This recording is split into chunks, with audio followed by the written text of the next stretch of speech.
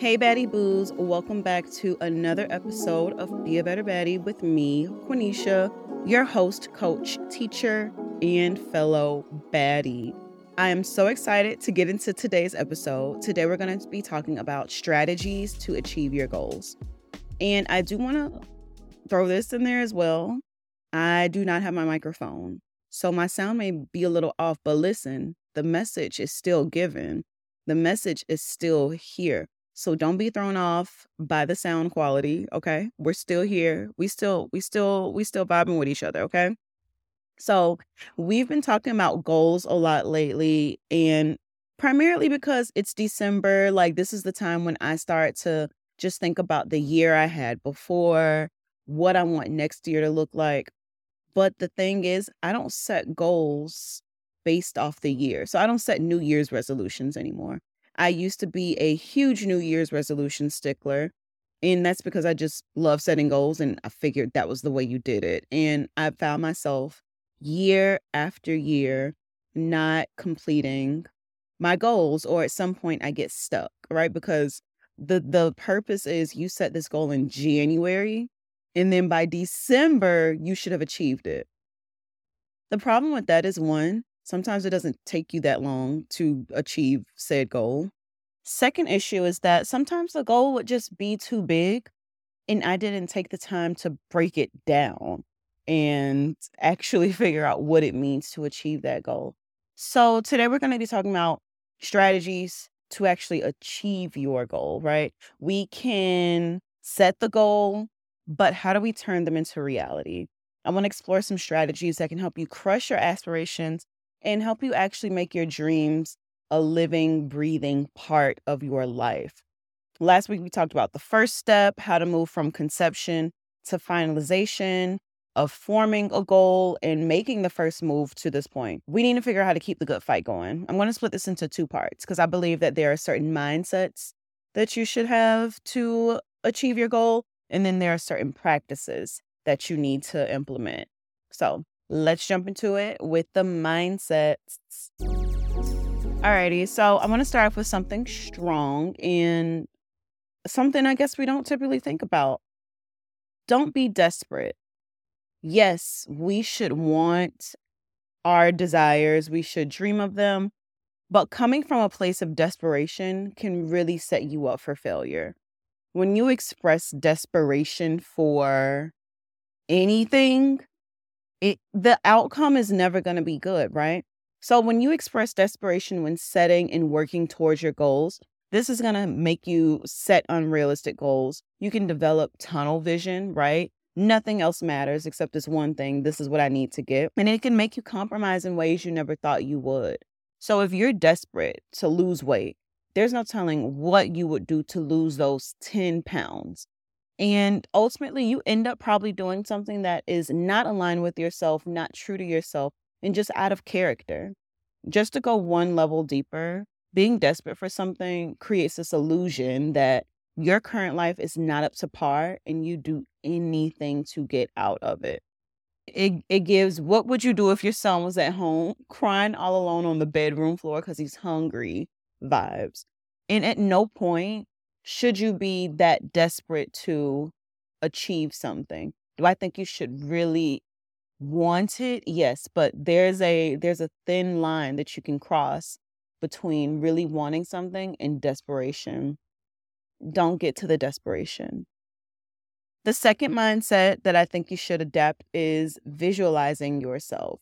Just getting into the habit and the practice of visualizing your goals using words or images or even in your mind. That's powerful. Like visualization, I've talked about it in my rebrand process podcast. So when I started my rebrand, I drew a stick figure representation of myself and I just wrote down all of the things that I wanted this version of myself to be, right? The hobbies, the mindset, the attitude, the physical attributes, everything that I wanted this version of Quenisha that I see as my favorite version of myself, I put there.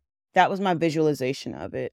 Other visualization practices I would do when I'm laying in the bed at night or when I wake up early in the morning, I just think about anything, right? I can think about myself on a stage doing a live podcast. I think about myself doing speaking engagements. I think about myself hosting workshops. I think about myself hosting a retreat, and how excited everyone is, and the women that I'm empowering and helping, and they are on their way to becoming better baddies. So visualization can be done at any point. It could be a physical vision board. It could be you just sitting there thinking about it. I've seen some really great vision boards where like even the creators will Photoshop themselves and their names into the situations that they want to be in. So that's really a level up of the visualization. So studies have shown that mental practice is almost as effective as the physical practice. There was a study looking at brain patterns in weightlifters, and this study found that the patterns activated when a weightlifter lifted hundreds of pounds were similarly activated when they only imagine lifting. So picturing yourself achieving these goals can make it more likely that you'll achieve the goals because you've already seen yourself doing it. Like if anything, you just need to live life in between to get there and take the steps. Your mind is so powerful. The things you think, they manifest. When we think about the life we wanted to live as an adult when we were a child, if we're living that life right now, that's a product of our mindset, us visualizing and us just waiting until we got to that point. As an adult, it can be pretty hard to, I guess, believe that something bigger is coming because we've been bogged down with adulthood essentially. So if you can believe it, then you can achieve it. The fact that you can actually believe something shows that it is within your grasp. The final mindset that you should adapt to help you achieve your goals is be flexible. If your initial approach isn't working, do not be afraid to pivot. The journey may take unexpected turns, and that's okay. Embrace the detours as part of your growth, and that's why I believe in flexible goals. Anything can happen, and we'd be foolish not to anticipate any challenges along the way. Make sure you remain open and ready for change in general, because that's just what's going to set you up for success. So many people think that being flexible on your goals is a sign of like weakness or passivity. But I think it's actually you being proactive and strategic and practical, which are all traits that you need to achieve your goals. So the only thing constant in life is change. Why not learn how to adapt to change? Again, you are a fool to believe that once you set a goal, nothing will come in between you and said goal. All that being said, being flexible is not a sign of weakness or failure. It is a strategy to achieving your goals. So we're going to jump into the practices now. Now, you can have all the best mindsets in the world, but if you don't actually put anything to practice, then it doesn't matter. So let's get into our practices. Number one is break it down. Break it down. I've referenced this earlier in this episode at the top. Large goals can be so overwhelming, so chop them up into smaller, manageable tasks. If one of my goals is to get a promotion, I'm going to break that down and come up with my actual goals, right? Which are, I want to network more. I want to take on more leadership. I want to learn more about how I can grow from the skills I've attained in this role, right?